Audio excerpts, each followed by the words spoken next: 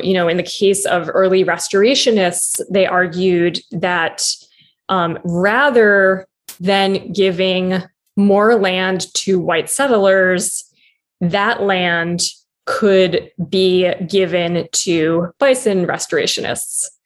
Bison restorationists who were overwhelmingly rich white settlers.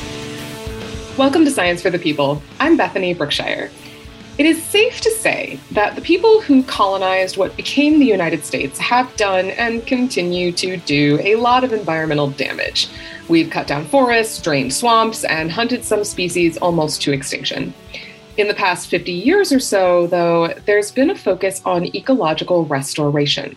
The idea that we can bring back some of the habitats we've destroyed, that we can bring ecological communities back together and recreate an ecosystem as it once was, before we cut it down, drained it out, and skinned it. But where did this idea that we could restore an ecosystem come from? For a long time, people focused on preserving pockets of wilderness, not restoring previously blasted landscapes.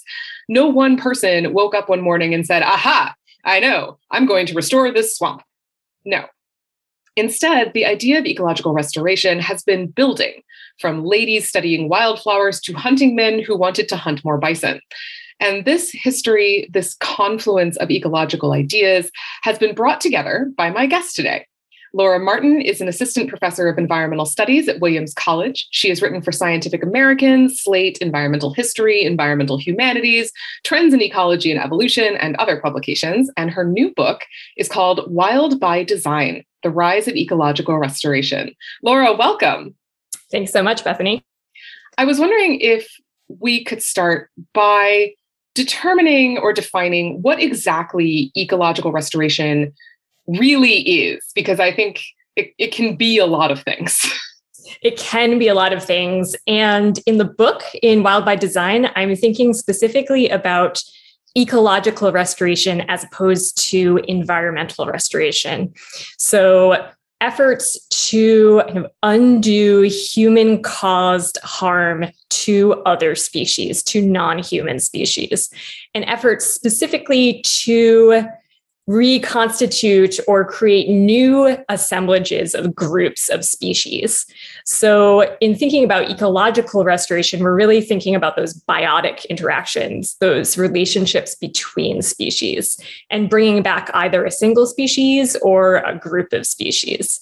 So this is kind of narrowing down what, because environmental restoration is a really big umbrella that can include things like taking down dams in order to restore hydrological regimes, getting rid of toxins in soils, right? In Wild by Design, I'm focused specifically on ecological restoration. And this is a practice and an idea that the International Society for Ecological Restoration defines as an effort to assist the recovery of an ecosystem that has been degraded, damaged, or destroyed. So the key kind of verb in there is to assist, the idea that humans are helping other species and kind of collaborating with them to recover. So when you say kind of assembling these groups of species, we are not talking about novel assemblages. We are talking some sort of historical assemblage, and we're going to get back to the concept of historical assemblage, but we're not talking like new stuff. Yeah, well, so you're hitting on one of the key debates that's happening right now in ecological restoration. And this is the question of whether scientists and land managers should try and assemble historically occurring groups of species, or whether they should select species to put back into the landscape based on what we project the climate will look like in the future as anthropogenic climate change accelerates and becomes prevalent. And so it was the case that, and I kind of track this history, this arc in Wild by Design. Early in ecological restoration, restorationists weren't particularly concerned with historical baselines. They were concerned with particular species that were charismatic or that were important to, say, hunting cultures, right? They were interested in bringing back species to a damaged landscape and kind of just generally interested in life flourishing in those places. They weren't so concerned with historical baselines. It wasn't really until the 1980s that in the United States, the idea of bringing back a historical ecosystem really gained hold and became popular in natural areas management, in the work of organizations like the Nature Conservancy. And so starting in the 1980s and 1990s, you get large-scale efforts to understand which species used to be on the landscape and to return those species to the landscape. And this is where we start to see the rise of invasive species management and efforts to get rid of invasive non-native species, and a lot of environmental money being put towards that cause. And that's something that surprised me in researching this book. I expected that the effort to recreate historical ecosystems is something that would have existed for decades now, but it turns out really to be a 1980s thing. And I have a few different hypotheses as to why that is. But ecological restoration has always had this sense of undoing harm, and in that sense, returning to a past state, but not necessarily returning to a pre-colonial state. So starting in the 1980s, a lot of ecologists and land managers tried to restore ecosystems specifically to a pre-1492 kind of composition. And so the book kind of looks at why this shift occurred in restoration and why the historical baseline idea is now being challenged by ecologists who are promoting the idea of novel ecosystems, or the idea that the groups of species that are found together today are unprecedented and maybe can't be undone. So a great example is the emerald ash borer, which is just hitting where I live in Vermont in New England in the United States. And it is a species that was introduced. It was first introduced, I believe, into Michigan and has been spreading across the north and east of the United States. And as it's been spreading, it's been killing ash trees. This is an insect that burrows into ash trees. The ash trees eventually die, and ash trees are a really prevalent species in a lot of the forests around where I live. And so all of a sudden, there's all of these dead trees, which is, of course, a problem for the many species that depend on ashes to live. And it's changing the forest composition, and it's creating gaps in the canopy too, and creating space for new tree species. However, scientists at Cornell have found that the kind of boom in emerald ash borers has also, and of these dead trees, is also creating new habitat for woodpeckers.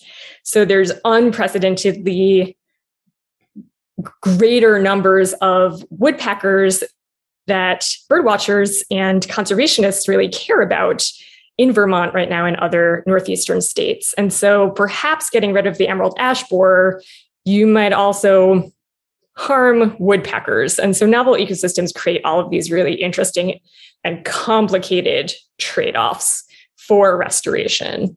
And what would it mean to try and get rid of the emerald ash borer, which of course land managers are trying to do unsuccessfully. So some restoration ecologists are arguing now that these sort of entrenched, introduced species should be accepted as now part of the landscape and ecosystem, and that restoration money should be spent elsewhere, maybe on species that are just starting to get established or species that are declining. Right. But so in all of these questions about how to manage species is this underlying tension. And this is really I think the title of the book, Wild by Design, signals this tension that is inherent within ecological restoration, which is it possible to manage something to be wild? Isn't there we think of these things as opposites. We think of managed landscapes as gardened landscapes, as kind of domesticated landscapes, as something totally different from wild landscapes or wild species. But restoration ecologists for decades now have been trying to intervene in ecosystems and trying to manage species in order to maintain or restore their wildness itself. So this is something that the threats to species have changed, of course, over the course of the 20th and 21st centuries. But this question of how to intervene in the lives of other species while kind of respecting their autonomy has remained constant in restoration ecology. As you mentioned, when people are thinking about restoration, often they think about getting rid of invasive species. And, what I find personally kind of most difficult about this concept is, what are you trying to restore the habitat to? So, for example, getting rid of the emerald ash borer might actually be kind of bad for some woodpeckers. But also often, especially in kind of original ecological habitat restorations in like the 80s and 90s, there was this idea of like basically restore the habitat to what it was like before white people. But in fact, the habitats we are restoring were often managed to varying degrees by indigenous groups who were then forced off the land in the name of conservation or preservation. How are modern ecological restorationists trying to take indigenous peoples and indigenous land management into account? Because there is this kind of concept of managing for wildness. How does that play in? Yes. So in Wild by Design, I argue that this idea of restoring to a pre-colonial baseline is itself perpetuating a pernicious myth that, as you said, this idea that landscapes and ecosystems in the United States and in the Americas were unmanaged before Europeans arrived, and that is patently false and a racist assumption. And so there's been a number of, and I should say that in addition to conservation and preservation being justifications for the violent removal and dispossession of land from Native American communities and governments, that restoration was also itself used as a justification for the displacement of indigenous people, and that's something again that is a lesser known history. I would say within my field, within environmental history, it's now well documented that preservation led to the dispossession of Native American land. So the establishment of national parks like Yellowstone, Yosemite, right?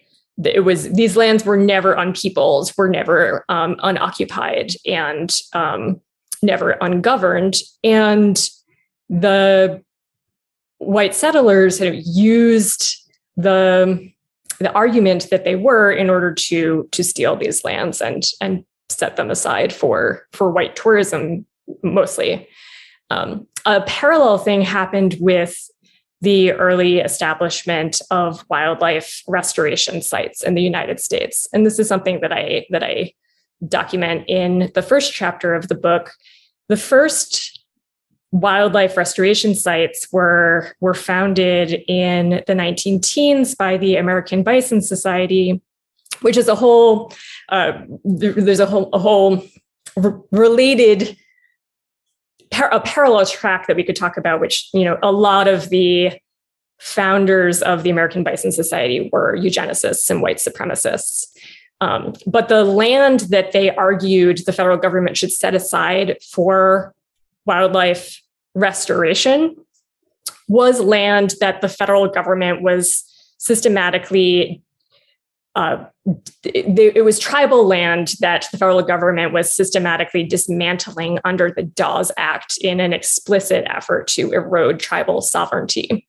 And so the first couple of sites that constitute what is now the National Wildlife Refuge System in the United States were tribal lands that were kind of parceled out and put toward restoration. And so it's only in recent years that restoration ecologists have started to think about how to align human justice and social justice with ecological restoration. And so I end the book with noting that just last year, in winter of 2021, the first site that was established by the American Bison Society, the National Bison Range, was transferred. Both the management and ownership of it was transferred back to the Confederated Salish and Kootenai tribes. And so now the tribal council is working with the U.S. Fish and Wildlife Service on a transition from federal management, wildlife management, to tribal wildlife management. And this is an effort, I argue, that is an example of wildlife conservation and restoration finally reckoning with the ways in which restoration is always political.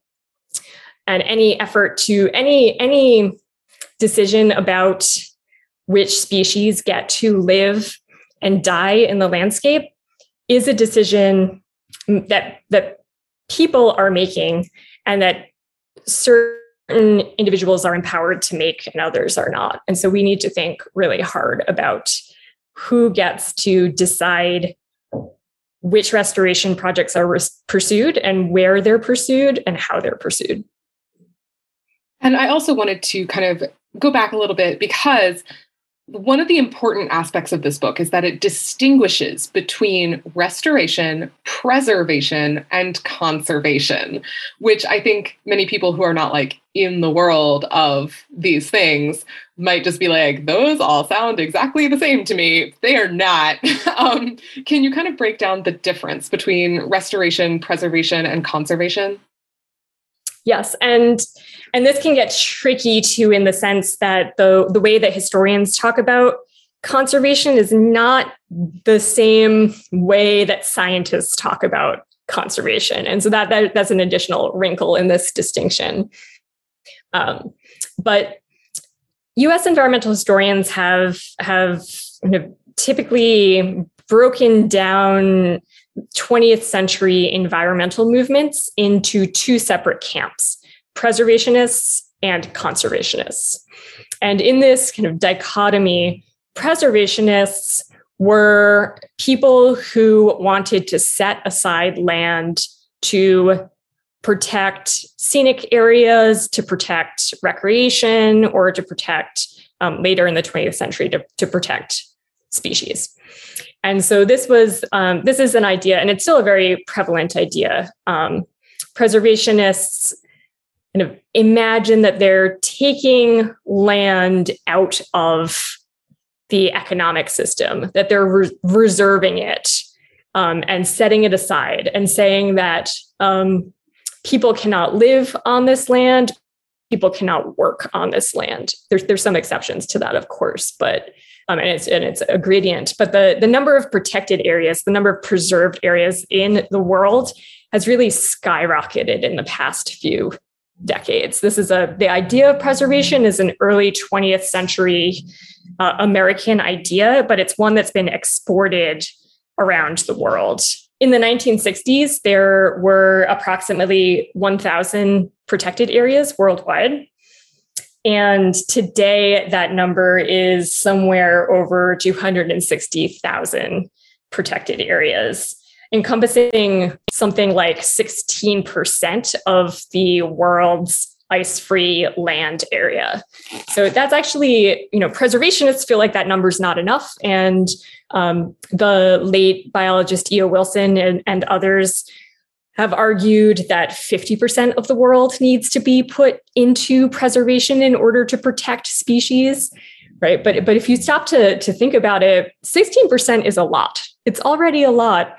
And it's a really, I argue, kind of pessimistic and bleak view of the world to say that it's impossible for political change to occur, that the only way to save species from humans is to segregate them from humans, is to put them somewhere else and to not let people live with other species, right? And this, of course, can't be done. There's preserving half of the world would involve displacing millions of people from their land, and people and preservationists like E.O. Wilson kind of have never addressed which people would be impacted. But the reality is, we know which people. Yes, exactly, and so already the 16% is a lot, and has the journalist Mark Dowie and other people have shown that the preservation has led to what the United Nations and other groups refer to as conservation refugees, that people have been kicked out of their communities and towns to protect non-human species. And this is both obviously patently unjust and also an unsustainable way of trying to protect other species. So preservation is really this, this vision of setting aside nature from culture or people from other species. In contrast, conservation, as historians talk about it, is this movement that emerged during the progressive era, and it's what scientists refer to as wise use. This idea that rationality and scientific principles can guide land management, and that it's possible to have working landscapes that still protect and maintain other species. Conservationists in this sense are usually concerned with species of economic value. So they might be thinking about how to harvest Douglas fir trees and replant them at a rate that they will be available to harvest in the future. A lot of fisheries management is this kind of conservation model where scientists are trying to model how many fish of a certain species can be harvested at a rate where they can maintain their population and continue to be harvested into the future.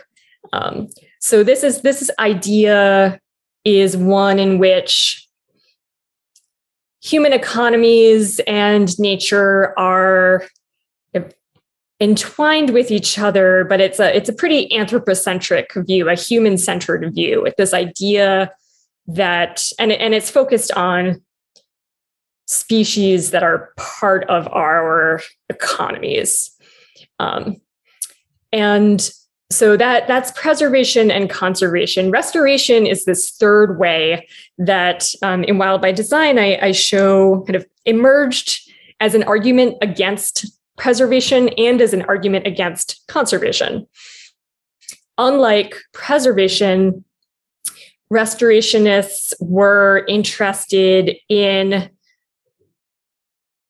figuring out how to get species to thrive in all sorts of different landscapes, not just like including protected areas, but not just protected areas. And it really was this idea, instead of putting nature on one side and humans on the other side, it was this idea that humans would collaborate with other species to build habitats. which of course is something that that humans do unintentionally all the time. But this would be an intentional design of humans kind of designing habitats for other species.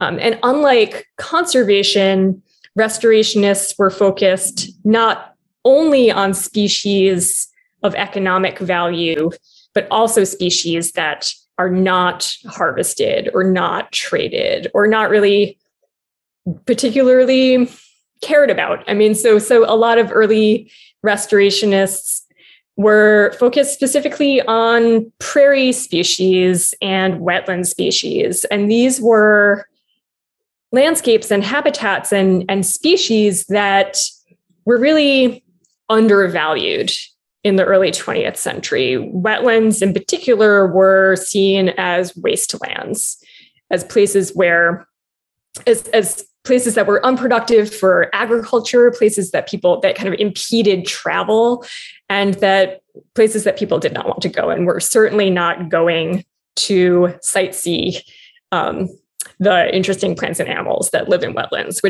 that's a really different story today, right? And in the last chapter of the book, I look at the restoration of the Florida Everglades, which is a great example of this total pivot in how Americans and scientists have thought about wetlands, where the Everglades went from this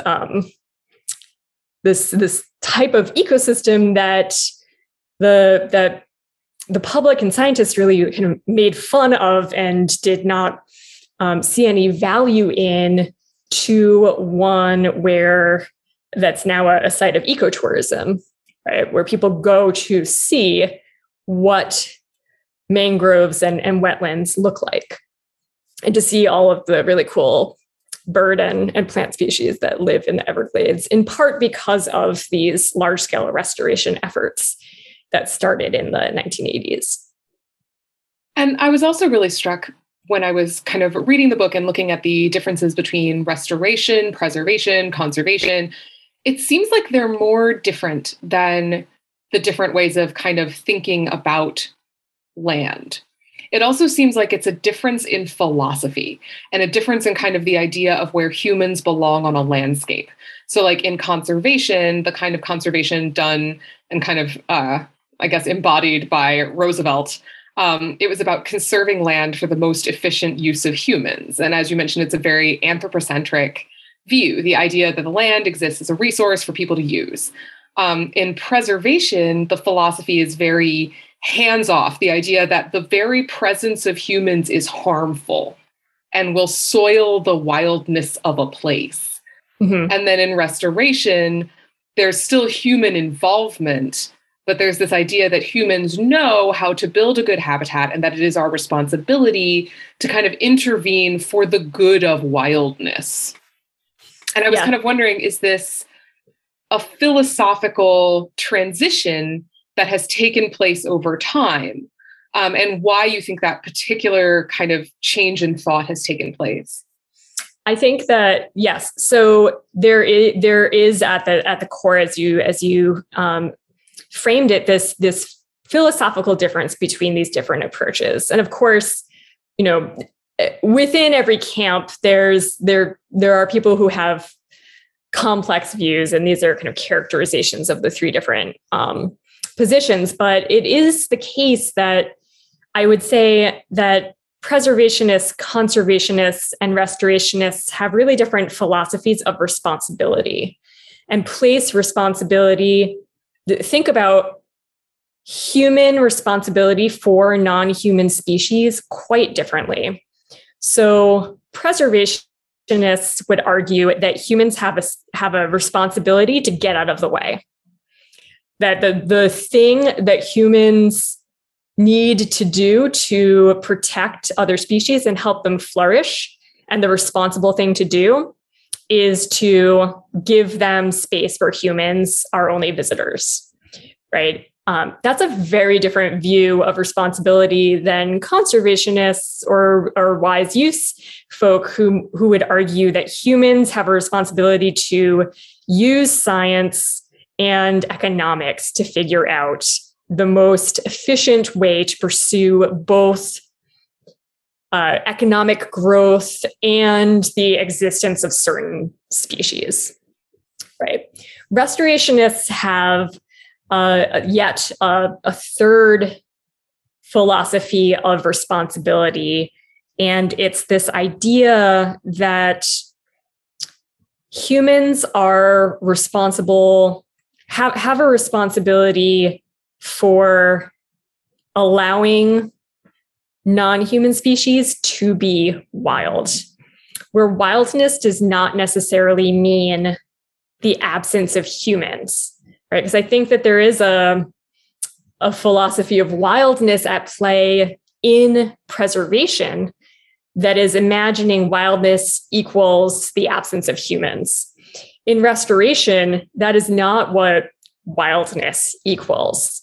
Indeed, human land managers and human scientists are working to design and create wild ecosystems, wild groups of species, and individual wild species, if we think about captive breeding and re-release. And in pursuing this, they're hitting up against this tension that exists in thinking about management versus wildness or autonomy.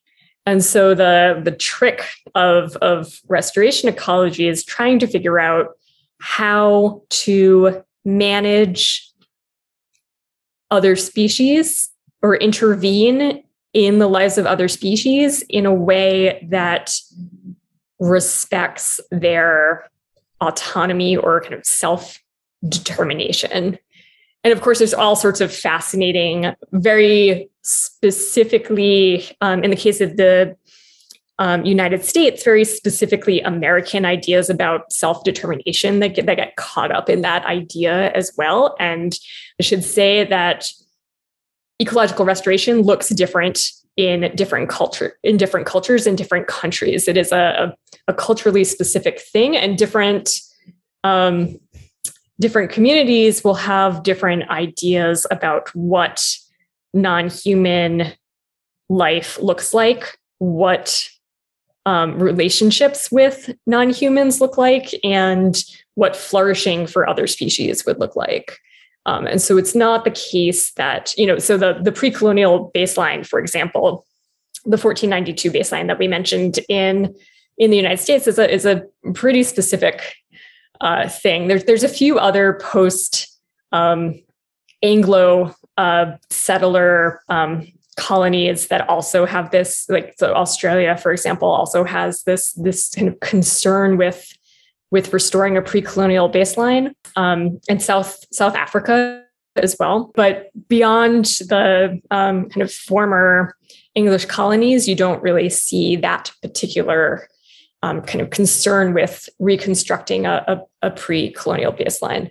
And I argue that the problem with restoring species to a pre-colonial baseline is that it's kind of doing the work to undo the ecological effects of settler colonialism without doing the work of attempting to undo the political and economic effects of settler colonialism.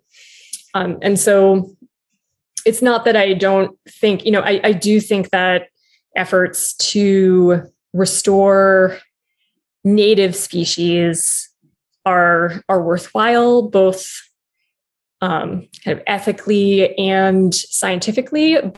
But I think that there needs to be a deeper reckoning with the politics of those efforts, and that restoration is broader than just a focus on native species, that there's a lot of other interesting work being done now in ecological restoration, thinking about species flourishing more broadly. That's actually a thread that kind of comes throughout the book, is kind of how ecological restoration, preservation, and conservation really emerge. We think of them now as these good things, and they can be very good things. but like they emerge out of this strong settler colonialist mindset. And one of the things that really emphasized this for me, a lot of people kind of date the founding of the modern environmental movement to Aldo Leopold waking up one morning and being like, aha, and writing the Sand County Almanac. But you note that conservation, preservation, and restoration all emerge around the same time, and particularly around the time of the Homestead Act, which granted land to anyone who could claim it, anyone being settlers who were usually white. And I was wondering if you could kind of detail, as an example, how the Homestead Act kind of led to the founding of these movements. Yeah, and this is something I think that has been kind of underappreciated in environmental history and in scientific circles. I argue it's not a coincidence that these three environmental movements emerged with the Homestead Act. Each in its own way was an argument about land use and appropriate land use, and was an attempt specifically to claim land under the Homestead Act. And to argue, in the case of early restorationists, they argued that rather than giving more land to white settlers, that land could be given to bison restorationists. Bison restorationists who were overwhelmingly rich white settlers. They wanted more bison to hunt. Yes. They wanted bison to use bison. Yes. And so I think an increasing number of people know the history of bison slaughter in the United States and the ways in which that was an explicit federal policy of genocide, that it was an effort to kind of destroy a food source and spiritual source for different Native American communities. But it's sobering to realize that restoration efforts were also part of the same settler colonial project. That it was an effort that early bison restoration was an effort to set aside land for the use of white hunters and white tourists who would come to see the bison and who would imagine themselves. There's a lot of also in this time period, and also in the restoration work of the 1970s and 1980s, a lot of work to create landscapes where visitors, presumably white visitors, could imagine themselves to be settlers of a previous generation. And in the Wilderness Act and the kind of regulation in the National Park Service that comes along with that in the 1960s and 1970s, there's very explicit language about managing national parks to recreate a settler scene, to kind of recreate what this kind of lionized and mythologized view of what white settlers would have encountered on the landscape. And that was the explicit goal of ecological management at that time. It's something I think that we forget in the 2020s. And I think it's important to understand this history as restoration becomes the kind of dominant environmental mode of environmental management worldwide. So today, I argue restoration is the most widespread and most influential mode of environmental management in the world. The UN just the other year declared this to be the decade on ecosystem restoration, and governments through the United Nations are incentivized to do restoration and investing massive amounts in large-scale restoration projects. there's not great numbers, but it's estimated that governments and public and private organizations are spending billions of dollars per year on restoration. And this includes, invasive species management and endangered species breeding. It also includes forest-based carbon offsetting, or the idea of kind of replanting or newly planting trees in order to sequester carbon, in order to try and offset greenhouse gas emissions. And anyone who's purchased a plane ticket recently might have been presented with the option of buying carbon offsets in order this idea that the emissions from your plane flight can be offset through the planting of trees, for example. And this is a kind of new idea in restoration that really only came about in the late 1980s. It's something I detail in the third section of the book, and it itself has this kind of colonial mindset where where forest-based carbon offsetting allows countries in the global north to continue polluting, while countries in the global south are kind of positioned as nature reserves to kind of offset this pollution.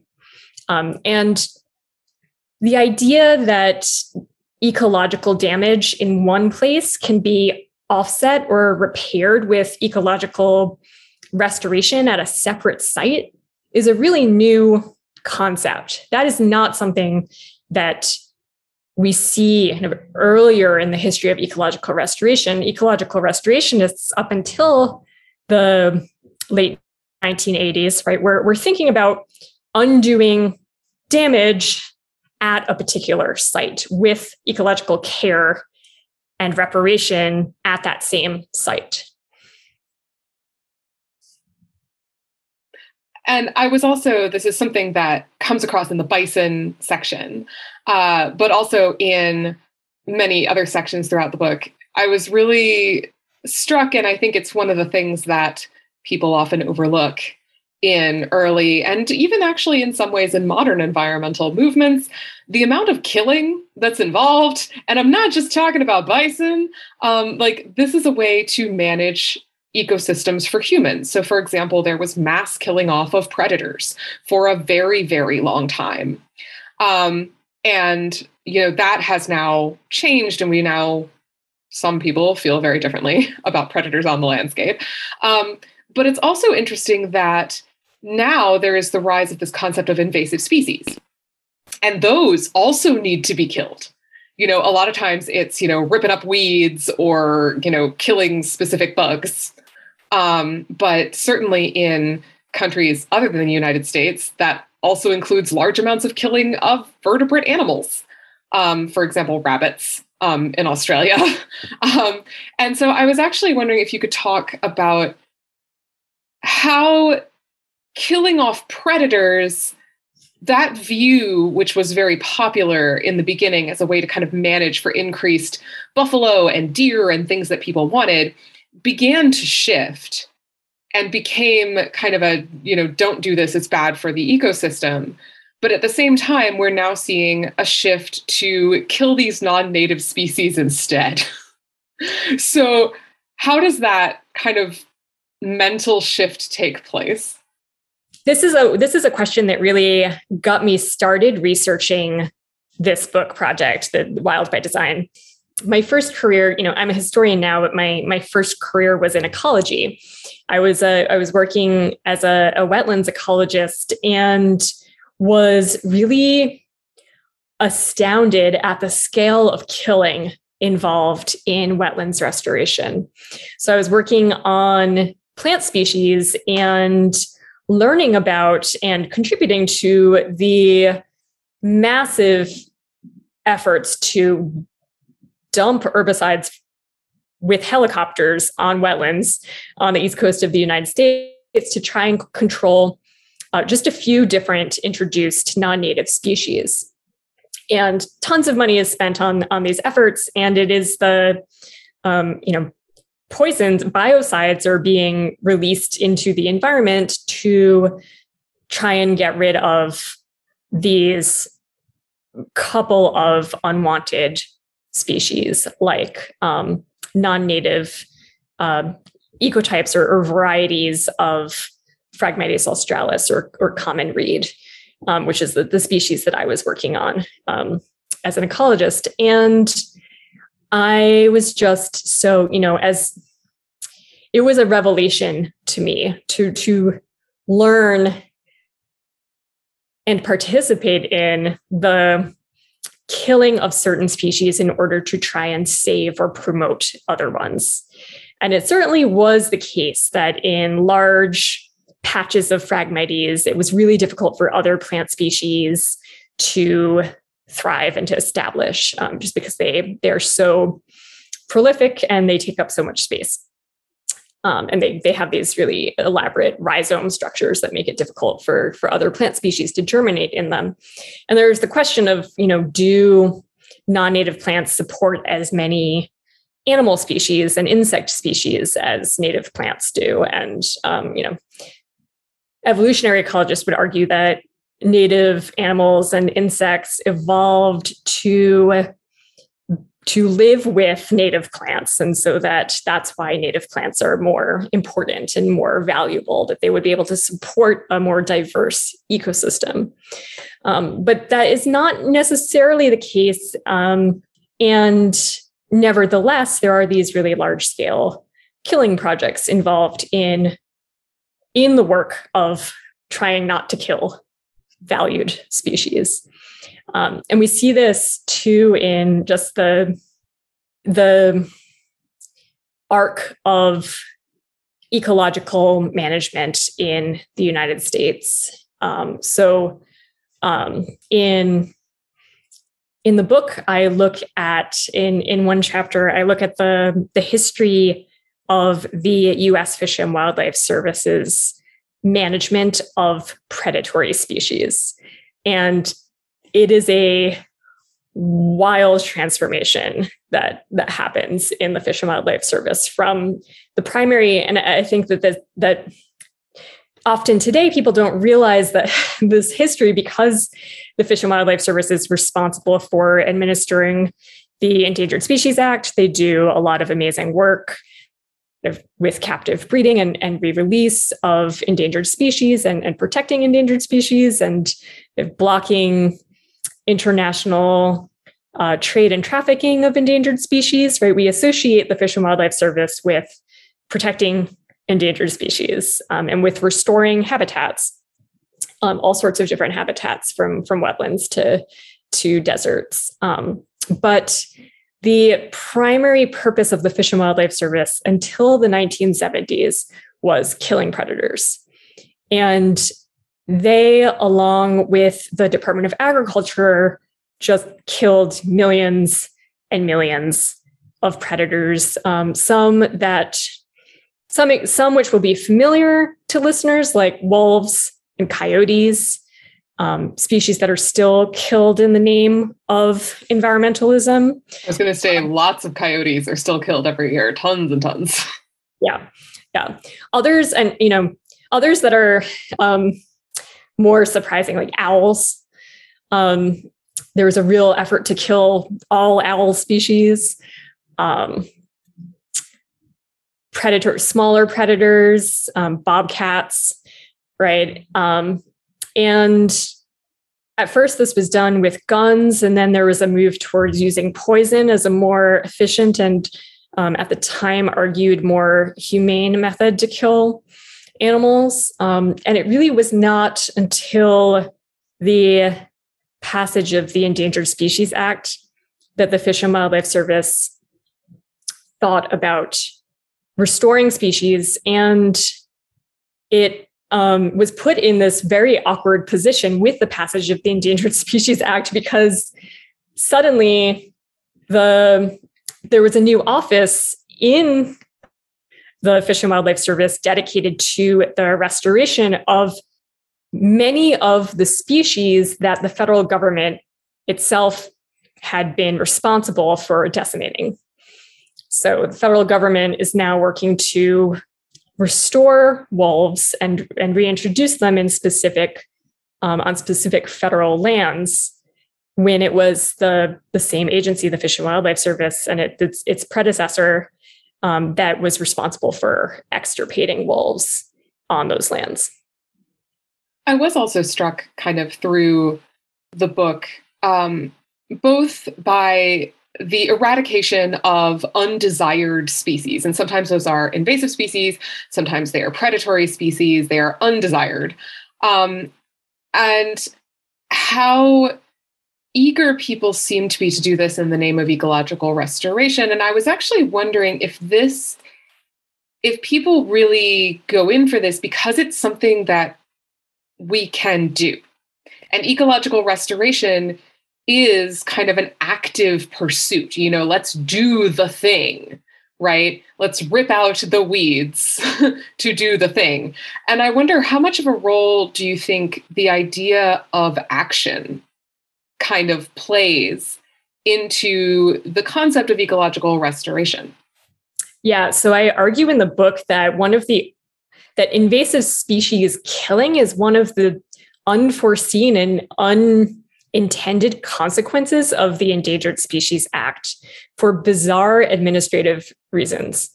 So prior to the passage of the amendments to the Endangered Species Act in the 1970s, environmentalists and environmental organizations were able to work with endangered species to try and restore them. And that's what a lot of their efforts were geared towards.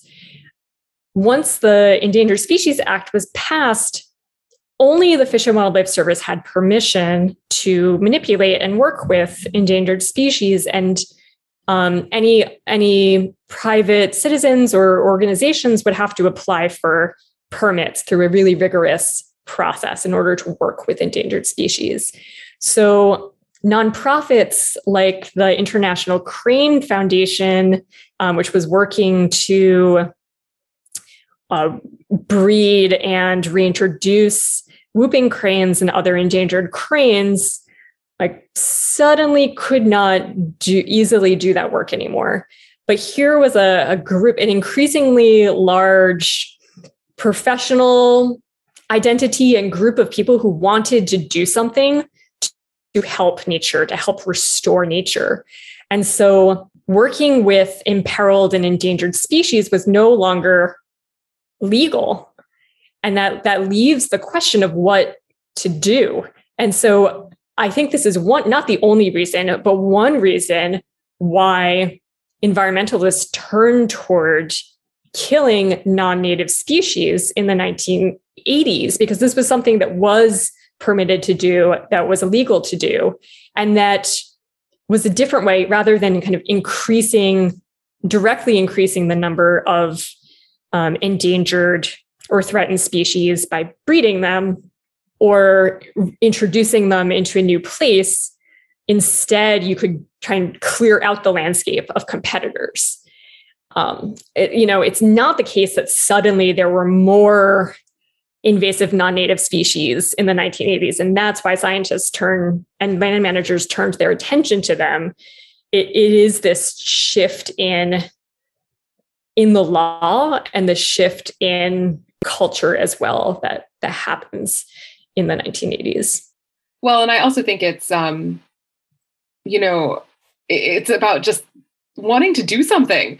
As you mentioned, I was thinking about this in the context of the COVID-19 pandemic and how people were so eager to do things like make masks kind of early on, because otherwise the only thing you really could do was nothing. You could stay home and you could do nothing. And that is just so anathema. We want to do the things, we want to fix it. and we couldn't.